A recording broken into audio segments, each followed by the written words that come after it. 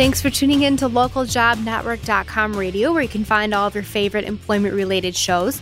I'm your host, Katie Chesney, and you're listening to Moving Up the Ladder. Now, we're talking about someone that's in your office, and it's not the person that eats fish every Friday or the one that is constantly popping their gum next door. It is your office martyr, and these are the people who are the first person in the office every morning, and they're the last ones to leave at night, and they make sure that you know it. Now, joining us to talk about this is Melody Wilding, and she is a licensed therapist and psychology expert. I wanted to ask you if you could describe what an office martyr looks like and what they sound like and when you're interacting with them. Sure. So an office martyr essentially is the person who I think a lot of us are familiar with, who walks around bragging about how busy they are or how overwhelmed they are or how much they have on their plate. It's really someone who uses how much work they have or how busy they are as a way to get sympathy and elicit some sort of emotional response out of people. So they're also usually then talking about how much work they have to do and not really talking about that proactively, but rather in a really self-defeating way, sort of saying, oh, I'll manage somehow. I'll stay late again and I'll get it done. I'll figure it out. Kind of looking for sympathy and really playing that victim role. What causes a person to become an office martyr? Is it just something that, develops over time, or are people just born this way? And I think there's a lot of reasons. Definitely varies by the person and the workplace culture. But really, it stems from a need to receive praise, which we all have, but it's really taken to the extreme. And it's sort of a self-adaptive way that people use to look for approval in the workplace, whether that's from approval from their boss or recognition from their colleagues that they're doing a good job, that they're pitching in. But it's sort of an unproductive, unhealthy way of getting that need met. Another sort of telltale sign of an office martyr is really the person who is denying their own needs at work. So this might be someone who's skipping lunch breaks, or that person who hasn't taken vacation in 3 years just because they have to be at the office, or a lot of times feeling like we have to be glued to our computer 24 hours a day or checking our email constantly on our phone because, God forbid, we miss something. In the martyr's mind, they really believe that they're the glue that holds the team together, that if they didn't answer an email, things might fall apart. Now, what kind of impact does this person have on the overall morale of a team? Yeah, I think it's very subtle, but it's very damaging. Even if there's one martyr, or a lot of times there's many, since now there's really a pressure to always be on at the workplace, to be contributing 110%. But really having the people playing that victim role, it becomes really bad for morale and for the attitude and the culture at the workplace. It breeds resentment a lot of times among other coworkers and colleagues who may become annoyed by perceiving that that person is always complaining or really just has a negative attitude, kind of a down attitude. For the person themselves, for the martyr themselves, it can lead to burnout, some really damaging physical effects from fatigue and exhaustion, getting sick all the time, things like that. So it's just this really negative cycle. Now, in general, what do other individuals in the office think about this office martyr? Are they annoyed, they're indifferent, or are they grateful? I think there's a couple different responses, and it depends on the person again. But one way that the martyr might be perceived is as a pushover. So there might be people in the office who actually use that person to their advantage. A lot of times the martyr does have problems saying no, and so other people take advantage of that by asking them to pick up slack or asking them to do their work for them. That person can become even more overwhelmed than they already are, and they don't really have the ability to say no. Other people, as I mentioned before, that person does seem, because they don't have a proactive attitude to sort of changing their circumstances and managing their workload, it can become really frustrating for other people who are trying to cope with their workload in positive ways. And it's draining, frankly, to have to emotionally handle someone like that all the time. And would you say that that's the most challenging thing with working with an office martyr is just being drained with having to kind of feel like you need to always give this person praise and empathize with them? Yeah, I think so. They really drag down the entire emotional state of the office, and add to that they're also not very productive or not very efficient with their time.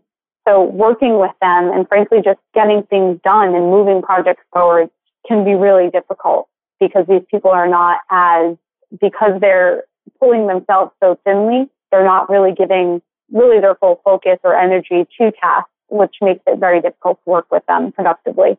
Now, it sounds like martyrs can be a really hard person to work with, and I don't think that anyone actually sets out to be this way. So what kind of questions can you ask yourself to determine if you are an office martyr? Sure. So, a lot of the signs we sort of touched on. And, just to kind of speak to your point of people don't set out to be this way, but all of us have this drive to want to do our best, to be our best, to impress other people.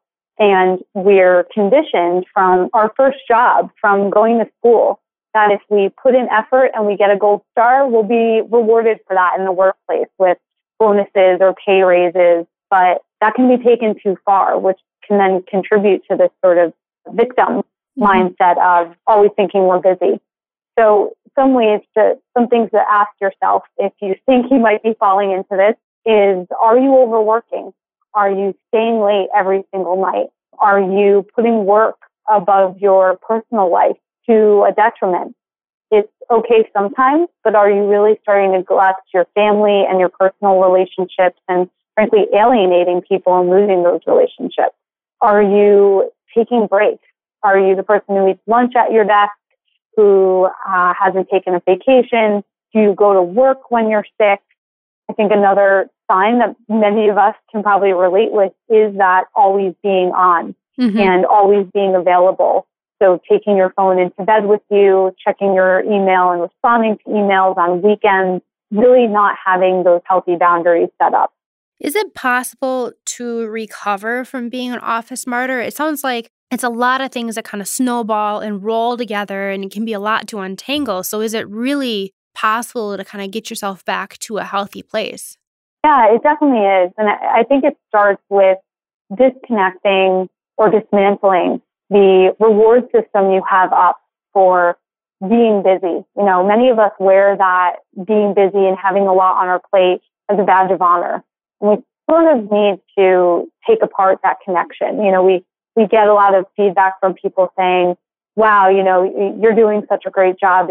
I don't know how you handle that. And that's a little bit of a self-esteem boost for us sometimes. It makes us feel good, sort of this illusion in our head that we are being productive and pushing things forward. But in reality, we're just hurting ourselves in the end.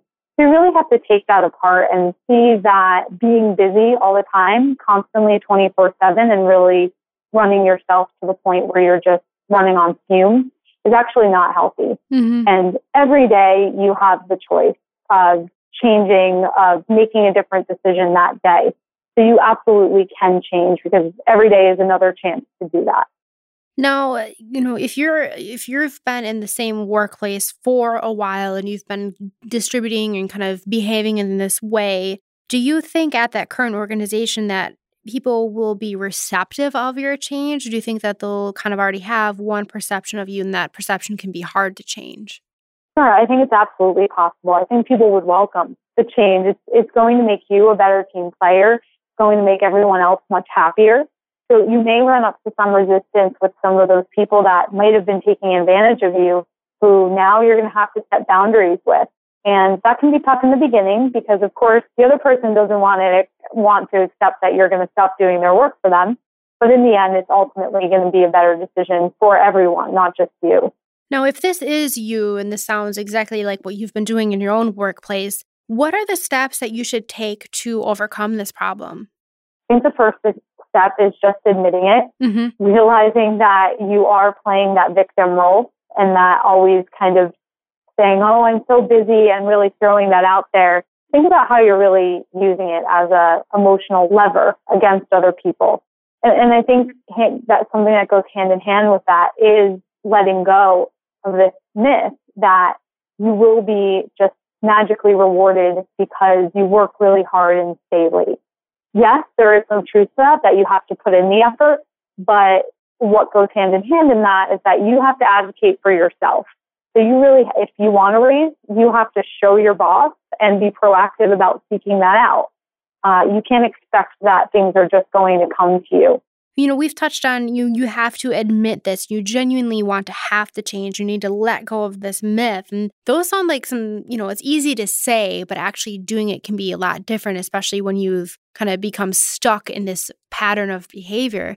So what recommendations would you have for people if, they're really having a hard time with these first couple steps?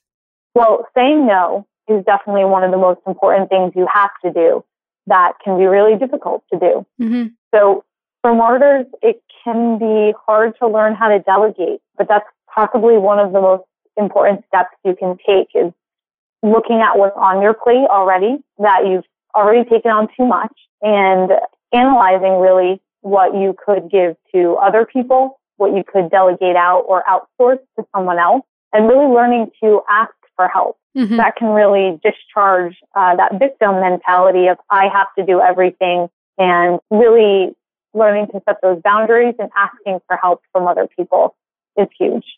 Right. And what do you think about, how the catastrophic language like, oh, this is never, the world is ending. I'll never be able to get all this done, but I'll figure it out somehow. So if you kind of get rid of that language and stop approaching things in that way, will that help as well? Definitely. I think martyrs tend to look at situations with a worst case scenario lens. Mm-hmm. So like I mentioned earlier, you may feel like, oh, but if I don't answer this email, this whole project is going to fall apart and we'll never get that new client. Well, is that when you start challenging those beliefs, you start to realize that that's probably not true when you start reality testing some of those beliefs. So if you can stop that extreme thinking, cut out using words like always, never, these really inflated kind of language, it can help tone down that emotional response you have and keep you from thinking in that worst case scenario thinking and really push you towards something that's more productive and realistic. Mm-hmm. I always approach things with a sense of humor, and I think that having a good sense of humor can maybe help alleviate things. So do you think that the humor has a time and a place when you're trying to overcome being the office martyr? Sure. Office martyrs take work and their professional job way too seriously. Again, it's sort of that all or nothing, without me, everything would fall apart. So if you can start injecting some playfulness, some humor, start having fun with your work again, start finding that purpose of what you got into this job in the first place for again. And that might come in little ways. It might come from putting on your favorite music on your way to work. You can sort of let go and sing along on your commute. Or it may be going out to a happy hour with your coworkers instead of staying at the office late and kind of working away by yourself. Just really finding those opportunities to genuinely connect with other people, finding healthier outlets for your emotions can help. So those are all great things to try. Now, what do you think are some common challenges that individuals face when they're trying to recover? Yeah, so like I said, I think saying no is a huge one. Mm-hmm. It's definitely very scary for a lot of people, especially when you're managing up to a boss. Having to say no or push back can be really difficult at first, but that all comes with practice, with some courage. For example, when you're managing up to your boss, and let's say, for example, you needed a report from your boss, the more specific you can be with them rather than, hey, I'm just checking in about that report with you. You might respond with saying instead, could you let me know by 3 p.m. if you have any specific changes to Section C of this report? That's much more specific, and you've helped your boss help you to move that project forward. So that's one example. I think expressing that you need help is something that's also very hard for martyrs since they're used to taking everything on themselves. So learning that asking for help from others around you, from your family or your friends for support when you're going through things is a healthier way to seek that out.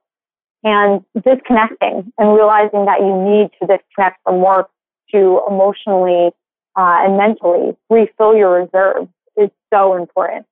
Now, we are up against the clock today, and I wanted to give you the floor here at the end to share any final messages or pieces of advice to those who maybe are the office martyr or to those individuals who are working with an office martyr. The one thing I wanted to say was that I think today being busy is really cool. It's really trendy to have multiple projects on your plate, even have a full-time job and be hustling outside your job.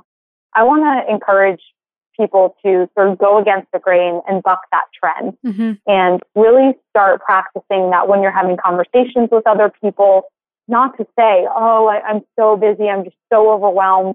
To really cut that out of your language and your conversations and to try to more genuinely connect with people you network with or with your family and friends rather than just talking about how busy you are.